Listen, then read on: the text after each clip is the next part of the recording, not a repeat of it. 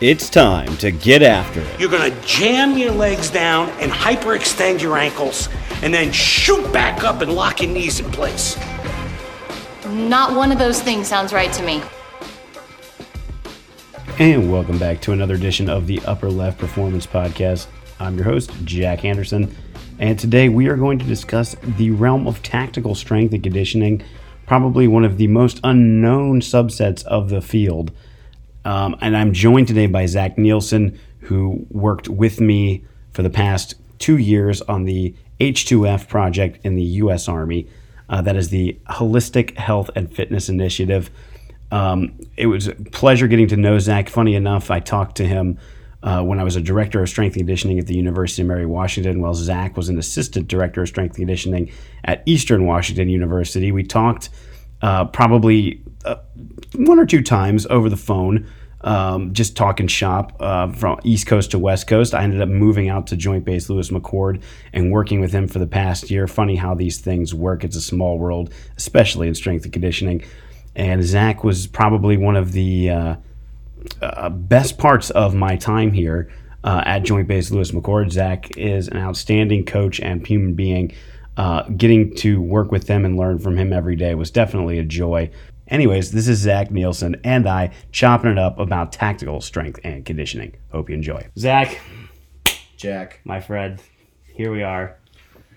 In your guest bedroom, yes. No less. Fucking fancy here. Getting ready to break it down on this nice quilt we've got here. My grandma made this quilt. Well, it's beautiful. I like it. It's the warmest shit we have in this house, let me tell you. I don't know why it's on the guest bed. I was going to say, why is it not in your room? What's going on?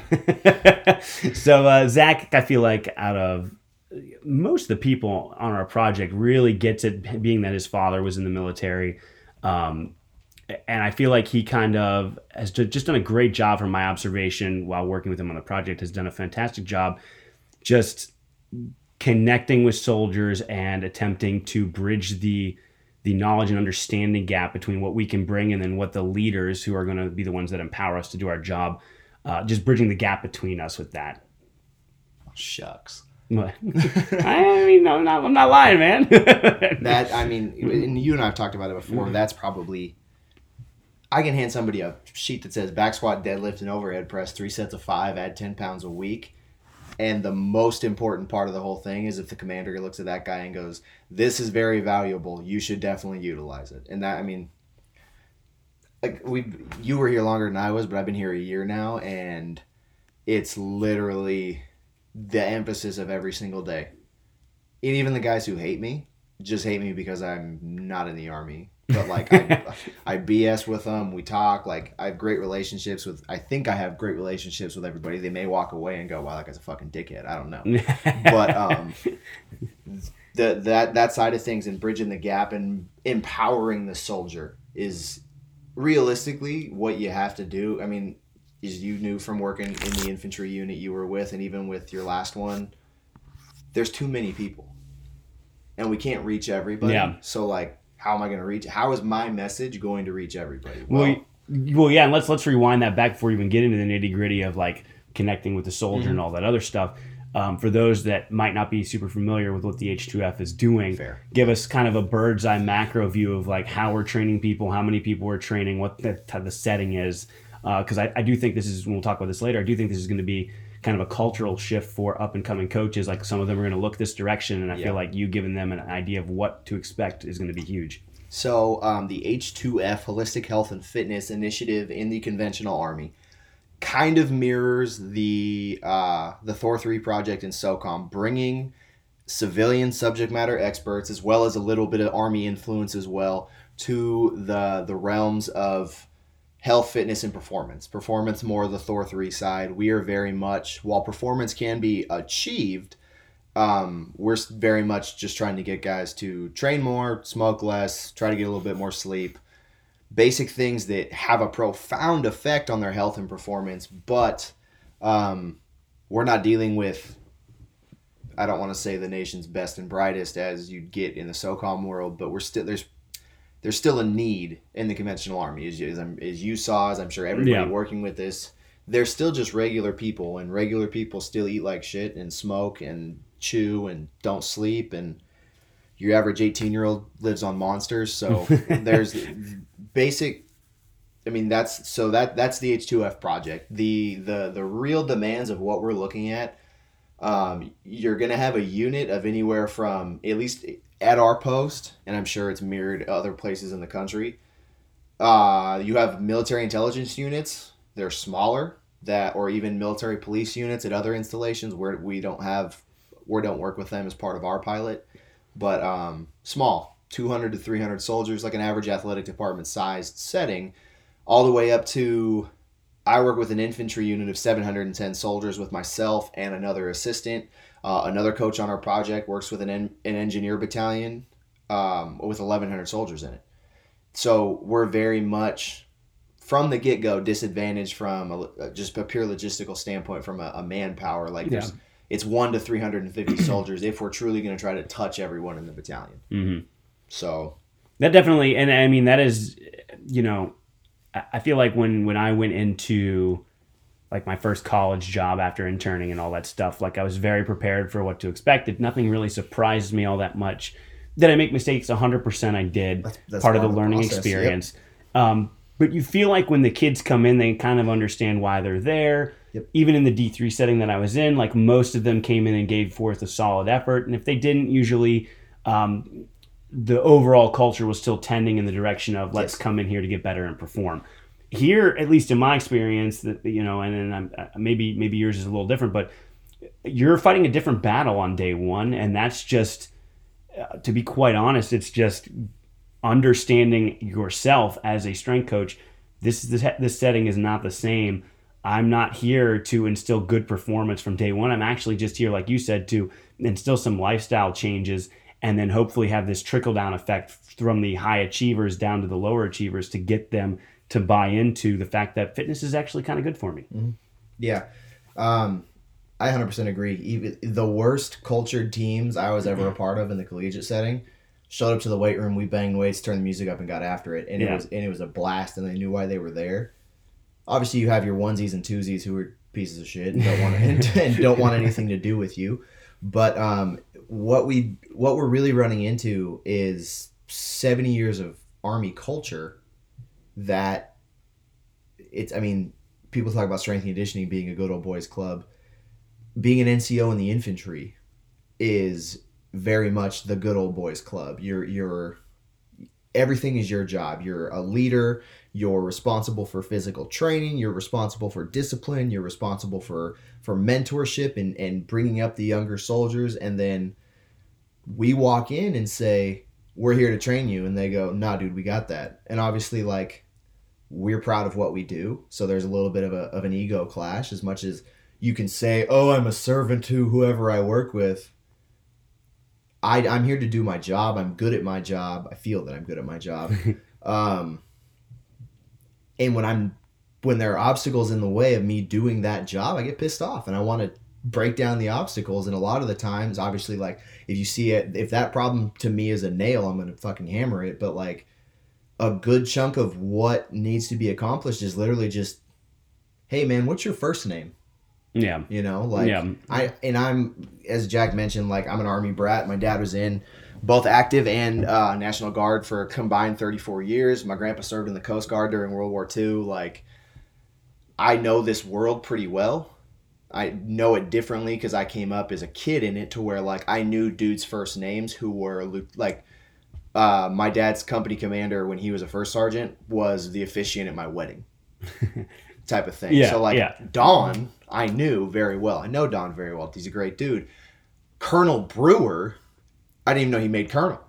You know what I mean? Like, it is a very different relationship. So now, I noticed it when I went over to Isaiah's last week, over to your old unit, and his relationship is so different with everybody there than what mine is with mine, and I'm equally as close with all my people. Yeah. But their first sergeant, their sergeant major, their sir, ma'am, lieutenant colonel, whatever they are, that's who they are. Mm-hmm. Because when I was a kid and my dad spoke to these people, that's who they were. Yeah. Like the other higher, high NCOs, the other first sergeants, platoon sergeant types, like, okay, yeah, I got to know them on a first name basis because they were his colleagues, but his superiors were their rank. And so that's kind of how I've functioned in this whole, and it's funny because I mean, I'm friends with them on Facebook or Instagram, like, hey, I'm having a barbecue, bring your family over type thing. Like the relationships are there, but I can see them at Target and I say, hey, Sergeant Major, how's it going? You know, like I personally can't turn it off that way. They're not Steven or Joe. They are who that ranks. Well, it's funny because I you know, you're like that, and then, you know, Isaiah and myself, I think we're completely different. Like, say, what's up, man? How you doing? Like, and I kind of do that to everybody, and you know, I don't necessarily. I think everybody's going to kind of have their way, and you also have to read your situation and know what's going on. I mean, we were kind of in a lot of ways, like right off the jump, accepted over there in a manner that allowed us to kind of do that. When we had a change of command, things were a little bit different, and you know, that again changes the feel of everything. You have to rebuild relationships at the top and stuff like that. And it could certainly be a challenge because, like we're saying here, there's a big gap. I think that's going to be the biggest thing to overcome in this project, at least from, you know, my perspective, you know, getting ready to head out. There's just a big gap between the leaders who make things happen and what we bring to the table. And until and it's going to take years. It's not like it's this imminent problem that we can fix tomorrow. But the more we can reiterate the purpose of why we're here, the more we can get them to understand that we're here for improving the general health and wellness of a huge population of people that traditionally isn't really into that. Until they can understand that there's really nothing fancy we can do, because I think a lot of them think there's these fancy things that we can just zip, zap, zoop and just make everything better. And it's just not going to be that way. Like, it's just going to be a slow cultural shift that leadership has to kind of start to buy into and understand. Well, I mean, we've kind of touched on it before just through our conversations, where you're looking at a population who, like, well, how's this going to help my runtime? Well, how's this going to help my ruck? Yeah. And versus we look at it as a systemic creature. Everything that goes into the organism, their stress load, sleep, nutrition, blah, blah, blah, blah, blah, all the things that you generally look at in a performance-based model, versus they're very outcome-oriented without understanding the need for the process. Yeah. And that's kind of, you know, everybody who writes programs for people knows, like, do you want to lose weight? Cool, we're going to squat. All right, you want to get strong? Cool, we're going to squat. Oh, you know, like, you take whatever the plan says and change the title of it, but it's generally going to look relatively similar. We're doing general things to achieve specific adaptations, and there will be little things that to us will be different, but to them on the outside, it's all going to look the same. It's going to look the same. Exactly. We're going to say like, we're going to speed squat today if we ever get to the point of let's not get carried away. Of doing more than just we're going to hope to God and put this barbell on your back, since you've shown through our basic competency model that you can do it, and hope that today is not the day your spine breaks. Yeah, because you're compressed from 15 years of rucking. So, dude, I mean, it's. But I think I think that's a huge obstacle to overcome. I think that might be the biggest one, because how are we viewed? And I think, at least in my opinion, for the entire time I was there, by most people that had a say in what was going on and what we could do with their soldiers, their view was, oh, it's the ACFT guys, which is the new Army Combat Fitness Test. It's the ACFT guys who are going to help our guys pass a test. Yep. And quite honestly, I just don't think that's what we're there for. And it's not. And that's kind of the thing that isn't understood, because after talking with enough people who, you know, the more senior NCOs or kind of mid-level officer types who served deployments, who were part of Operation Enduring Freedom and actually did Army, they get it a little bit more in that the PT test is just a test of your physical ability. It's not to tell, but because it's one of the variables used in promotion and school selection and things of that. I mean, you that's how you get promoted, is you score a perfect, 300 on your Army physical fitness test, your APFT, and everybody goes, oh, this guy's going to be a great leader. Look at how he trains himself. And it's like, okay, well, Jake he's 130 pounds and can do push-ups all day and run. Okay, he's gonna be really good. Yeah. Keep in mind, nobody I'll tell you right now, like, fucking dickhead. I know. yeah. Never mind about the personal skills and all that other important thing, all those other important things. But Yeah, and that's the other thing too is like sometimes you have dudes that are just geared and physiologically built to be good at that test. Yep.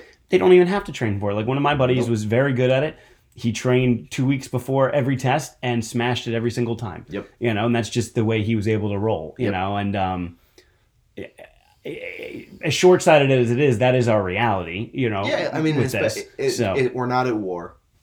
That's a big thing that we're also seeing it, the side of the Army when like they're not doing anything. You work with an infantry unit with a bunch of dudes who are trained to carry a gun towards the sound of gunfire and protect our freedoms and rights as the United States of America when there's no war to fight. And what are they doing? So there's a lot of people disgruntled. There's a lot of people who they're just spinning wheels. We're training, we're back. We're training, we're back. We're going here, we're going there, we're back. Oh, I'm PCSing again. Well, my wife doesn't want to move, so she decided to divorce me.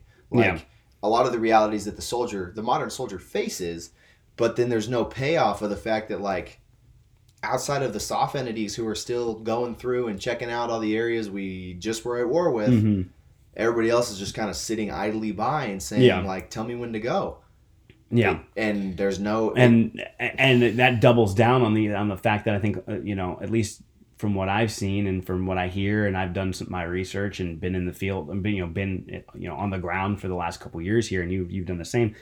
The overall morale of the average soldier is not very good. I mean, like, make no bones about it. Like you said, I mean, we've got divorce, we have domestic issues, we have excessive drinking, we have lack of sleep, poor nutritional habits, like super sympathetic states. Yeah, all the time. Exactly, and things are just compounding on top of each other. So we're dealing with very. I don't want to say like these guys are. I don't want to make them sound like they're not capable of doing their job because I think they very much are. No, yeah, I mean, but we're dealing with someone internally that I think is the average person's going through a lot in the Army, and there's not a lot of. I don't think there's a lot of ways to cope really. Well, and especially, I mean, what you look at like Robert Sapolsky's like 4 methods of coping. It's like having an outlet for frustration. Like you just said, if you went to go fight, that's your outlet for frustration. Well, that's not being provided to you. Yep. Social support. I mean, there's not a lot of. I think there is some social support among soldiers, but there's nothing. Well, and also keep in mind where it's the state of society currently, right? Yes. Like exactly. We're in such a different world now where, and I don't want to be, all these kids are entitled. Like, no, but we as a society have an extremely easy life. Yeah. Comparatively, like we're not. Even farmers have a freaking supercomputer they carry around in their pocket, and half their work's done by machines. Yeah. Now. Like we live in an age where like you've taken out a lot of the suffering and a lot of the to quote our good friends with the mustache logo, the strenuous side of life. Yeah. The need for and you've taken that out, and yet the Army still, it's about the suck. Embrace the suck. Be tough. We don't sleep. You're gonna pull 24-hour duty. Yeah. I don't care how you feel. We're gonna run 5 miles today, and then we're gonna run again tomorrow.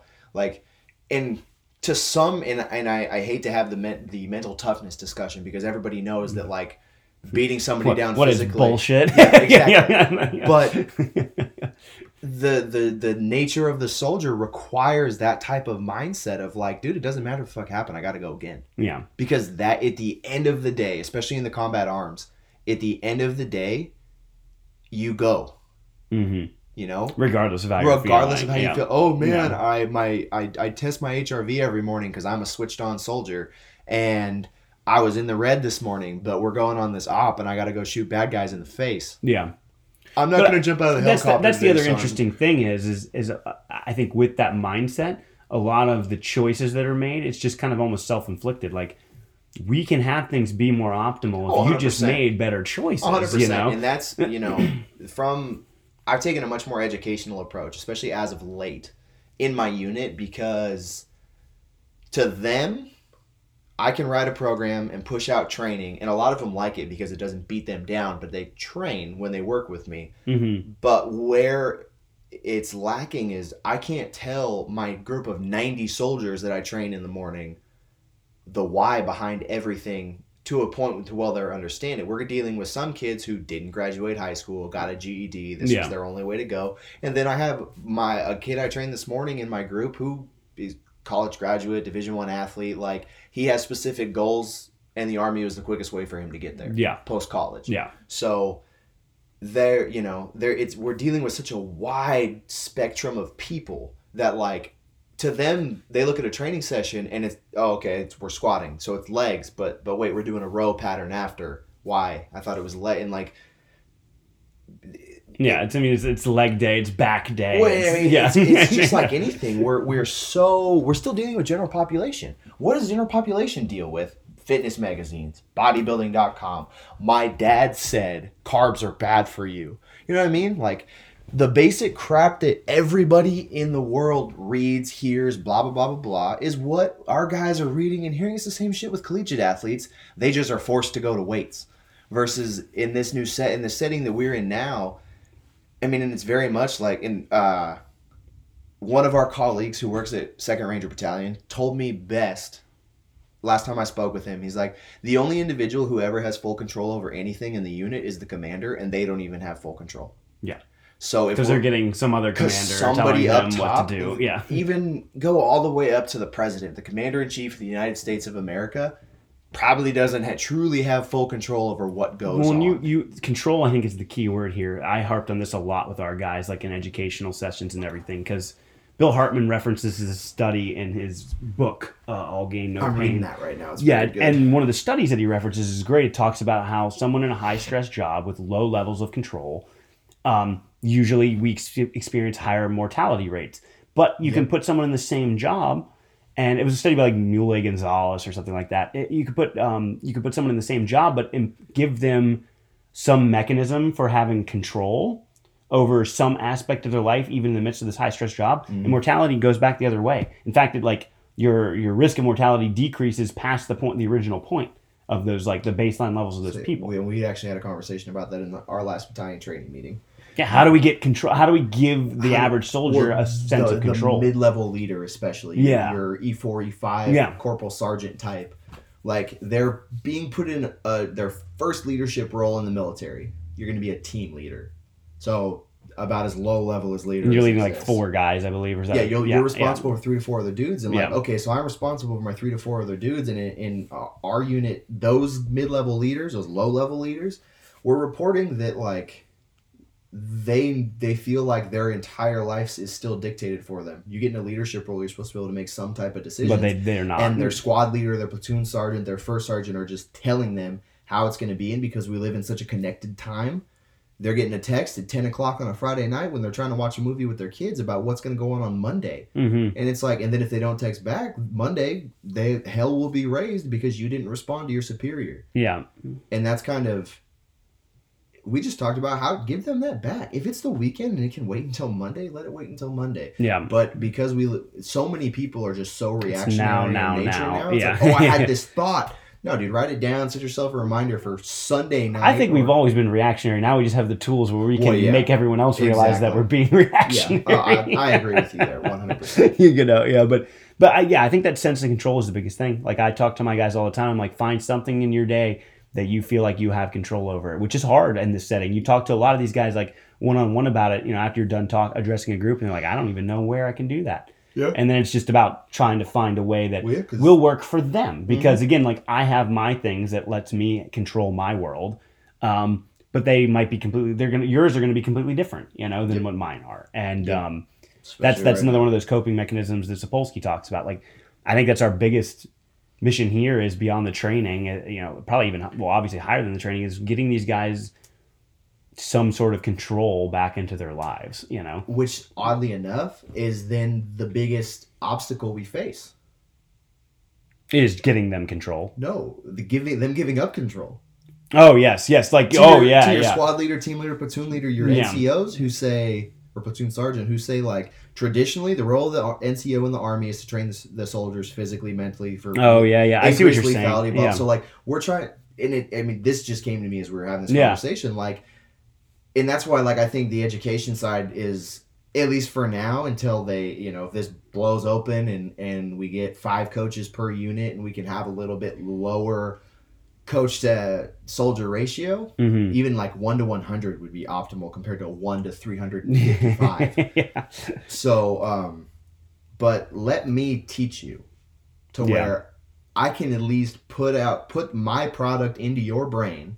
And now when you say, all right, we're going to squat, and your guy moves slowly, the first thing they think of is my lecture where I say, don't lift weights like old people have sex, slow and careful. Like, be explosive, be powerful, and command what you're doing. Move with intent, and they remember. And, like, the very minimal exposure I've had to the amount of soldiers I actually want to have exposure to has paid off, because I hear those things now. Even if they're not running the training I'm putting on that day or training I've provided on they're still saying some things that they're getting from you. They're hearing and they're seeing, and even if it's like, oh, dude, we're not going to do your training today, but I look out and they're doing my warm-up.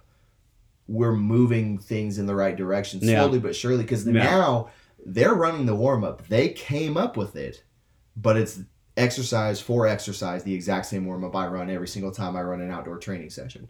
That's good, yeah, because you're talking. I see exactly what you're saying. Like, we were trying to find, like, I'm saying we need to give them a way to have control, and maybe some of that is us ceding some of our control over sessions and stuff like that. And you know, that's going to be the most interesting thing. Is it seems unit by unit on our project, for example, there are 6 units and 12 coaches. It really seems like unit to unit is completely different as to what our role and what the leaders want our role to be. And you know, I do think part of us needs to be accommodating for the reasons we just talked about. But I also think, like, we also are here to get a job done. 100%.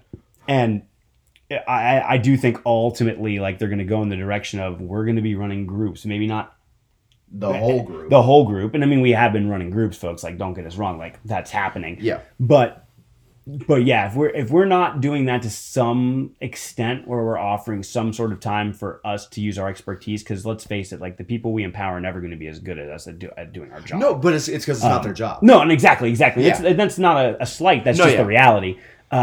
It's just like, we're not going to be able to soldier like they do, because exactly. You could tell me all you want, and I could rehash it and repeat it and do it sort of well, maybe, but it's not my job. It's not what I'm good at. So yeah, I think I agree with you. Like, we need to give them opportunities to run their own training, but at the same time, I do think there needs to be at least an hour or two a day where we're offering training for everyone. Just because I think it's going to be that much better. And that's, again, like, that's going to vary from unit to unit how that looks, you know? But I mean, it's exactly like when I have one company who literally, it's a 110-man company, and they show up with 90 dudes every time we train. And you train them. And I train 90 dudes, and it gets clogged up, and it gets slow, and there's not that much. To me, it still just looks like crap, because I'm used to, I mean, even my biggest group in college was like 50 dudes. You know, a football group. Half your offense or your defense plus specialists. And that seemed slow. And then I come out here with less stuff and more people, and we still function. And it's... Yeah, I mean, I did multiple groups where I was here with 60 or more people. Exactly. And, I mean, it goes. It's not like the best thing ever. It doesn't feel right to us, but to so many of them, oh yeah, it's not burpees. It's not 5-mile kit runs. It's not things that they detest because it becomes punishment. So I have a guy who he's with my unit right now. He was on profile, so he was injured when I got on ground, and I've worked with him a lot. Gave him, non-impact conditioning plans so he could stay in shape, so he could pass his, all, X, Y, and Z type things. And he's fully bought in. Every single time he has the opportunity, he's like, come on, man. And he just made team leader, so he's telling his 3-4 dudes he's responsible for anytime. He's like, if they're available, we're training with them. And like, yes, that's what we need. Yeah. So now do that to the best of your ability and let it spread. If it starts with a squad or a team and it goes all the way up to a company and then all the way to multiple companies and all the way to an entire battalion, as long as, one, if your commander, at least for us, if your commander doesn't support you, you don't do anything. And two, like, give them something of value every single time, even if it's here's a training session plus a 15-minute lecture at the end to the team leader and above. All the Joes go shower and eat breakfast. Well, and this is I think the biggest thing for me, and one of the reasons why I'm not going to stay on the project, I think, was this is a long-term game. Like, for young strength coaches that are interested in this is a long-term game. Like, this is going to be like a 6, 7, 8, 9-year thing where a lot of the team leaders you're influencing now, when they become, command sergeant majors or whatever down the road, like, we're investing for the long term in the future leaders. Yes. The current leaders, I don't think we're ever going to fully bridge the gap with, just because, like you said, this is 70 years of Army culture. Yep. And they came up in old Army, in old big Army, where an NCO stood in front of a 100-man formation and ran PT. Yep. And so, that's the reality of it. So before we get into kind of just the shift in the what the field of strength and conditioning might look like because of this, just give me like three things you see maybe in training on the Army side in PT that we really need to look to improve upon, or things that we really need to hit to limit the injuries we're seeing out of some of these guys, and maybe even decreases in performance. So biggest thing is, you saw just as much as I do, is a very, very, very systematic approach to volume, because more is better, right? Yeah. Like if I need to improve my 2-mile time, I'm going to go run 10 miles, because if I can run 10 miles, I should be able to run 2 miles fast. Or I mean, just the mindset is more is always so much better. It's always more. It's always more. It's always more. Which, like, okay, I'm not going to say they're wrong, because progressive overload's a thing. But at the same time, we're not. The modern 18-year-old is not equipped for physical activity, moderate physical activity, let alone like what most of the infantry thinks they need to do to train, which is long run and endless calisthenics. I mean, like, God forbid you touch a weight and only do like 3 sets. That's a good point, because we've already established CNS readiness is terrible, but tissue preparedness, because of the physiology and structures of most modern teenagers, especially ones that go to the Army as an enlisted it's just a General 11 Bravo carry a gun type dude. Yeah, I mean, you just came from high school eating Doritos and playing Call of Duty till 4 a.m. and now you come here and do the same thing. And you do the same thing. And you do the same thing, yeah. And there's this massive physical burden required of okay, you're not strong enough to stand up straight, and now we're going to throw a 45-pound pack on you and say, okay, go ruck 12 miles in 3 hours. Yeah. So that to me is obviously the biggest problem. Yeah. The other one to me, I think, is that I don't think they understand like the transfer of training if it doesn't look exactly like an event. So like that for most of these guys, we do any sort of training, including general strength, and it's going to improve run times. Everything. It's going to improve run times. Yes. And there's just a lack of understanding that it doesn't necessarily have to be a jog or aerobic fitness in order to improve aerobic qualities. I went on a jog with one of my NCOs yesterday because he wanted to learn some kettlebell stuff. So we jogged down to the gym and I was going to show him kettlebell movements. This man, my heart rate hit 170 beats per minute. Jogging for like 400 meters. His did? Mine did. Oh, yours did. Oh my God. He took off. And I was like, Sergeant Black. Like, took off after him and caught up to him. I was like, dude, this isn't a jog. And he's like, what do you mean? And he used to be a ranger. Like, he's a decent runner. Yeah. So, like, different, right? Like, me, hammer throw, weightlifter, power, barbell type guy. And he literally doesn't want to buy a 53-pound kettlebell because that might be too heavy type of thing. We're very different. But, dear God. And he's the same thing. He's like, I just need to start running more, get my run time back down. And I'm like, well, your ankles hurt, your back hurts. Like, why don't we kind of get stronger, let you make your body a little more resilient, bring your run volume down, maybe improve. Like, we'll have an intensity run day, so you're gonna maybe try to. Well, that's the other thing. These guys hit like, now they're never like elite distance times, but they're hitting very solid distance times. Like guys like that, yes, hitting very solid distance times. They're if you're on the Ranger program, what is it? You have to do 5 and 40, 5 miles in 40 minutes. Yep. Most of them are like, oh, I've talked to so many of them. They're like, oh, I do it in 37 minutes, but I want to get better at it. And I'm like, well, what are the other events that are required? Oh, this, and this. Are you any good at them? No. I'm like, well, then why are we trying to improve something that already is 3 minutes better than it needs to be? Well, that's the same thing. At the expense, there's going to be a cost to this. That's the other side of things they don't understand. They do understand it, because if you try to do anything other than run, they know it's going to affect their run time. Yes. So they're like, no, we have to run. We don't run enough. I need to run every day. I got to make sure my run time's good. Okay, cool.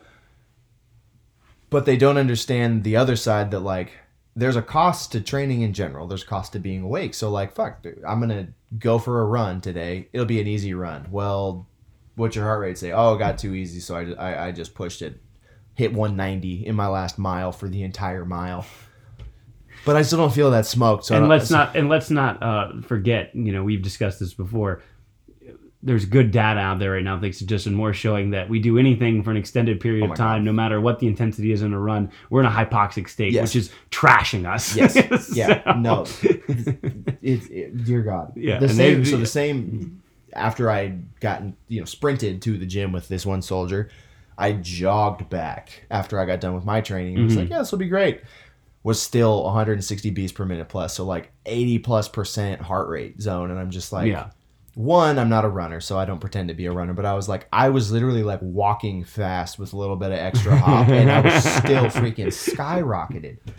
So like, yes, right? So these guys, just to kind of sum up all our points here, these guys are often operating in a state of low CNS readiness and with metabolites just flowing all over their bodies. And they don't understand that just going in and doing the work at an extremely low output every single day is leaving them with these mixed results in a lot of cases. Yeah. Or no results. Exactly. Well, exactly. How do you train? I lift weights twice a week. I do like a bodybuilding circuit, and then I run 2.5 miles every morning. At what pace? They're like, like 5 miles an hour or 5.5 miles an hour on the treadmill. And I'm like, that's what you do? You're doing work. Congratulations. But it comes down to like the idea of mistaking activity for achievement. Like, yes, we did something, but like I chase my 3-year-old around and my heart rate's up, but I don't consider it aerobic training as much as, okay, yes, it is, because we want to get into the fucking physiology of everything. But like, I'm not doing it with an intent. If my daughter runs, I run with her. If she walks, I walk with her.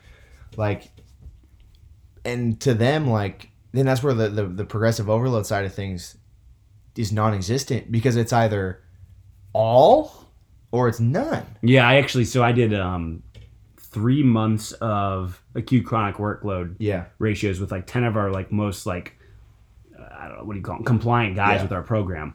And it's still, I use just internal or session RPE. Yeah. So it's folks, for those of you that don't know, all you're doing is you're just multiplying the total minutes of the session by an RPE between 1 and 10. And it gives you just an internal training load metric.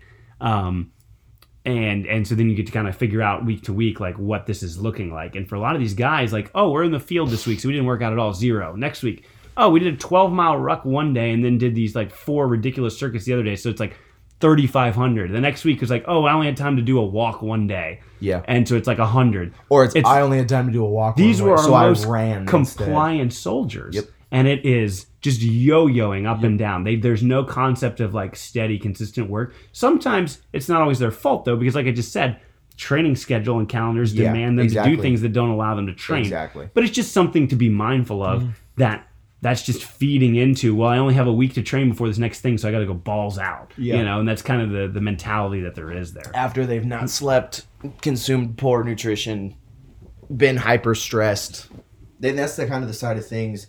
Did a presentation recently for the unit and brought up that basic things about how certain behaviors and certain things that you do affect your readiness to train. And I was like, if you come off 24-hour duty, okay, it's 6 a.m. You're either going to go home and sleep for 5-6 hours, or you're going to go to the gym and train because it's what we do.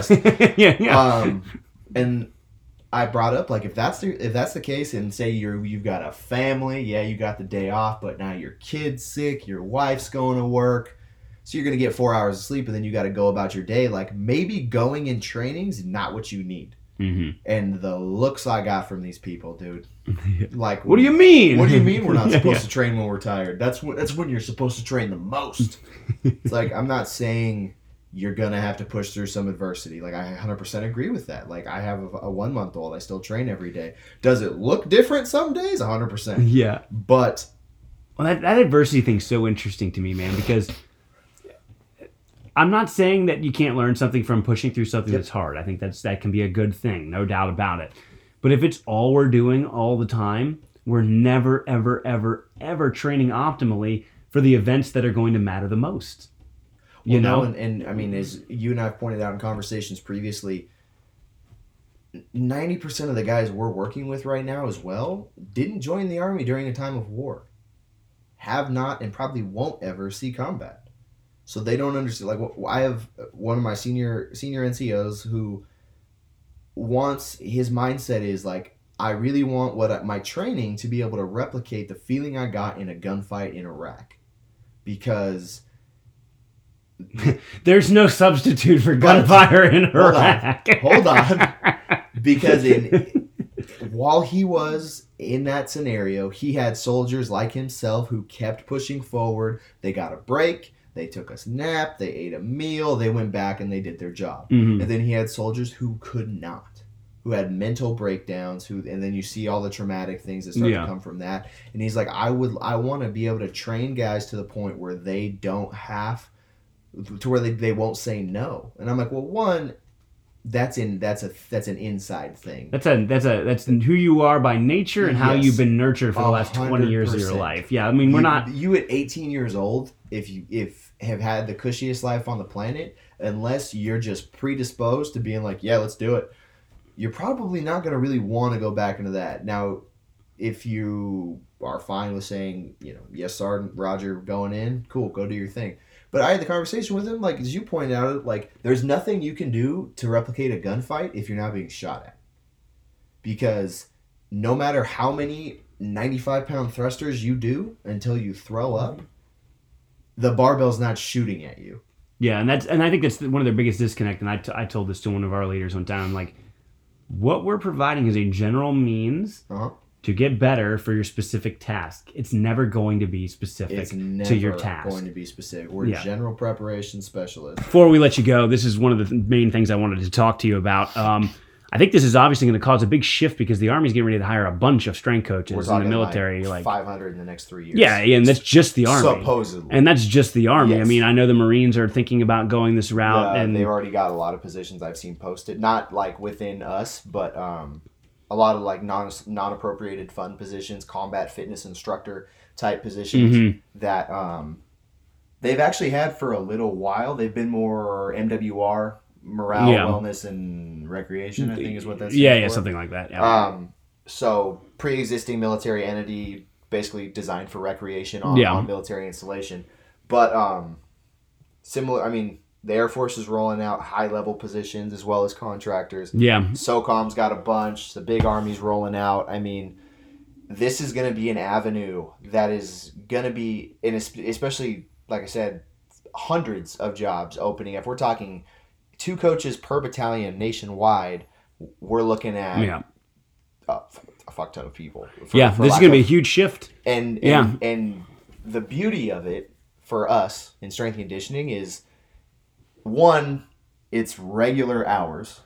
It's an 8-hour day. If they want you to work more than an 8-hour day, you only work 40 hours in a week, so they're going to give it up somewhere else. And 2, they pay so much better than like 90% of collegiate jobs, because most of your college jobs are 35 to 50 grand a year. You're going to work 80 hours a week. You're never going to have weekends. You're never going to have holidays. It's just the nature of the beast in college, as all of us who came from that realm know. Yeah. And it's part of what makes college great, because you're fully immersed with your teams, and it's great. And like, I miss it every single day, but I'm not going to give it up for the time I have now with my family, as well as pursue other projects. Yeah. To where like I'm teaching adjunct now for 2 different schools because I have time and I can, and I'm interested in that avenue. So, well, I think that's the beautiful thing about this is that for those, I'm a little different, I think, than you, and this is one of the reasons, again, why I'm not going to remain with the project is, like, I like the grind. Like, I like that aspect of it, and here, just that wasn't part of it, and I missed it. But for other coaches that might not want that grind, this is it. This is a great spot to be. Great spot. It's, especially perfect example, me, Mitch, and Dustin have families. Christy was the same way before they PCS. Like, if you have a family, if you have kids, and especially if you as soon as this thing rolls nationwide as it's projected to, you're going to have a job anywhere in the country. So, like, we've got guys from the East Coast, from the Carolinas. Guess what? They're going to get 50 jobs within 100 miles of where they grew up, so they can go have a good job, make a livable wage, work a livable schedule, and be near their family. So when you get in a situation like I am now, I'm my dad was stationed at JBLM, so I am home where I grew up. I see my parents every weekend. I see my in-laws every weekend. We take the kids. We do everything. Like, it's great. I wouldn't trade it for anything. I miss the areas I lived in, but like this time of my life with a 1-month-old and a 3-year-old, and I mean, Sunday night, my daughter looked at me and my parents. We're at my parents' house because it was my dad's birthday. And my daughter looked at me and went, "I want to stay here tonight." And my wife and I were like, "Cool, one kid at home, yeah, and we'll see you the next day." Yeah, super easy. Yeah, and that's kind of what this offers, and like it's different. It's 100% different than collegiate strength and sports strength in general because one, the schedule way different for lifestyle purposes from our end, but like this is the same thing as running corporate wellness because they have a job. Their job isn't, off-season collegiate or pro sports. Your job's to get better for your sport. Yeah. Here, one, it's to increase the quality of life. Yeah. And two, like literally, they train 4 to 5 days a week, ideally with us, if not with an NCO educated by us, and then they go and depending on the unit, if you're in a brigade support battalion, you've got cooks, mechanics, HR people. They have to go do jobs. Yeah. They have to go actually work. Like 11 Bravo is like, okay, they'll go train infantrymen. Sorry. MOS thing here. But if Zach's always pulling me into the weeds with that. if they're an infantryman, they have to train. They have to understand battle tactics. They have to do manage their dudes. And then 90% of the time what you see happening when there's nothing else to do, they rake leaves. They pick up trash. They sweep the inside of their buildings. Like, it sucks, and nobody wants to, nobody tells you that when you're at the recruiter's office. All he tells you about is jumping out of helicopters and all that. But, you do area beautification, because guess what? There's no groundskeeper position in the military. If you have nothing else to do, and your NCO has something he has to do, guess what you do as a private? Here's a rake. Go clean that shit up. Yeah. That's just how it is. Yeah. And that's kind of the thing that, we see and we complain about because they're raking leaves. We could have alternative training times. Bro, PT's from 6:30 to 8. Yeah. You might get them at lunch, and if your commander's cool and you're willing to extend your schedule, obviously with polling hours here or there to make sure it's all contractually legal. Obviously. You train them after work. You might get them to be able to be released at 3. You get them released at 3, training by 3:30 to 4:30, then they're home, you're still home earlier than you would have been as a college strength coach. Yeah. And I think it's just going to allow, one, it's going to destroy the divorce rate amongst college coaches. Because I didn't even think about that. Yeah. Well, that's very good. You can actually spend time with your wife. You can spend time with your wife, spend time with your family. You can afford to go on vacation. That's the one thing I love about working with the military that collegiate athletics never had. Oh, I'm going to go on vacation. College athletics. Cool.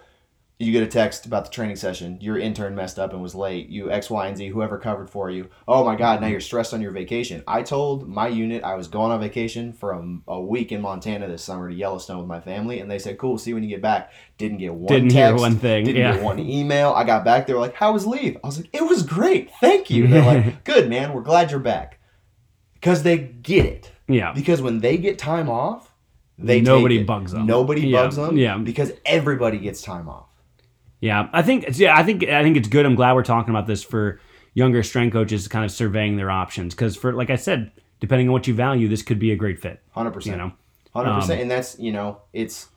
I wish college strength was for everybody, and it 100% was for me. Other than, dude, I'll work a 12-hour day. Working 5 to 5 is easy, in my opinion. Yeah, I can it's just do not a big that, deal. Yeah. But Saturday and Sunday, leave me the hell alone. Didn't exist. Well, that's where D3 would be great for you.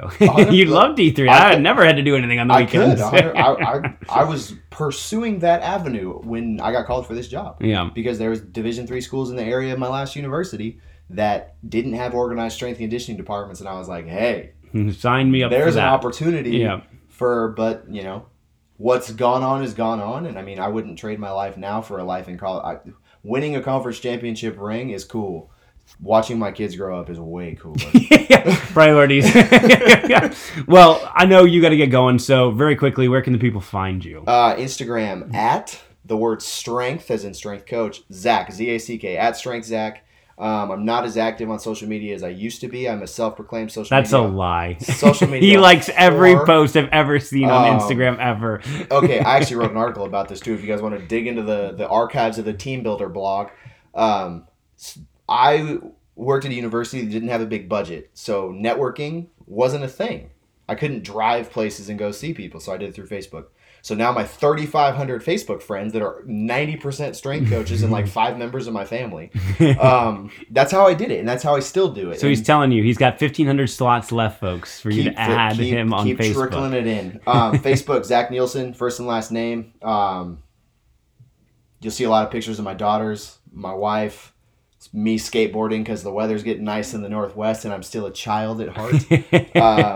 So yeah, I write for Team Builder occasionally. Blogs pop out. Outside of that, if you're in the Northwest, hit me up. I love talking to people. He does. I'm a He talker. does. He loves it. For other thing before I let you go, top 3 pop punk acts my man. that you must see. I will dumb it down for you a little bit. That are currently touring or might go on tour that you must see that you haven't seen yet. Talking original lineups. Yeah. I would love to see original Blink-182. Okay. Not so Travis Barker, not their truly original drummer that they had on the Dude Ranch album. Yeah, but you're saying you want Tom back. I want That's Tom. what you're saying. I want Tom and Mark singing to me, not whoever the fuck that other guy is. So Blink-182 is a must, absolute must. Less Than Jake. Oh goodness! Love Wow, that's Less a deep Than pool. Jake. I was not expecting that. Yeah, well, I'm kind of bridging ska punk in. Yeah. Of course. That's fine. That's And then fair. I would love to see Sublime with Rome again. I saw them with The Offspring a couple years ago in Spokane, and they were phenomenal. But I hadn't listened to any of the Sublime with Rome songs. I'd only So you listened didn't to know any of them. Sublime. I So see. like they played 5 Sublime songs and 4 Sublime with Rome songs, and for those 4 songs, I was like, "What the fuck are we listening to?" Yeah, bro? like I don't know what this is. play Bad Fish. Like, come on. So that there's your 3, and then just general. My all-time freaking 2 bands I would have loved to seen with original members all in tow. I wish I could have seen Nirvana. Obviously, Kurt killed himself when I was like 3, so that wasn't very. It's a feasible. dark day for you. Yeah, totally. And then original Ramones. Okay. True. Like, I mean, I still to this day, Jack knows, all my friends know.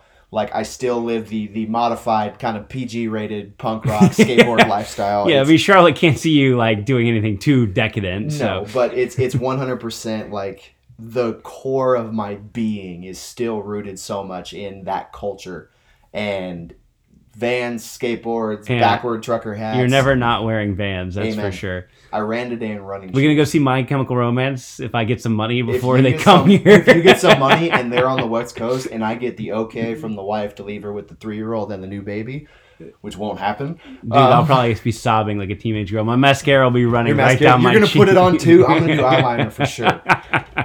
Yeah, no. If My Chem hits West Coast and you and I can somehow link it up, I am down. Sweet, awesome. Zach, thanks a lot, man. I'm actually moving tomorrow, so this is probably the last time we're gonna hang out for a little bit. So Quite a while, I assume. bro. It's been real. Really appreciate it, man. Course, Yep. brother. We just fist bumped. We did. It was glorious. All right, thanks a lot, Zach.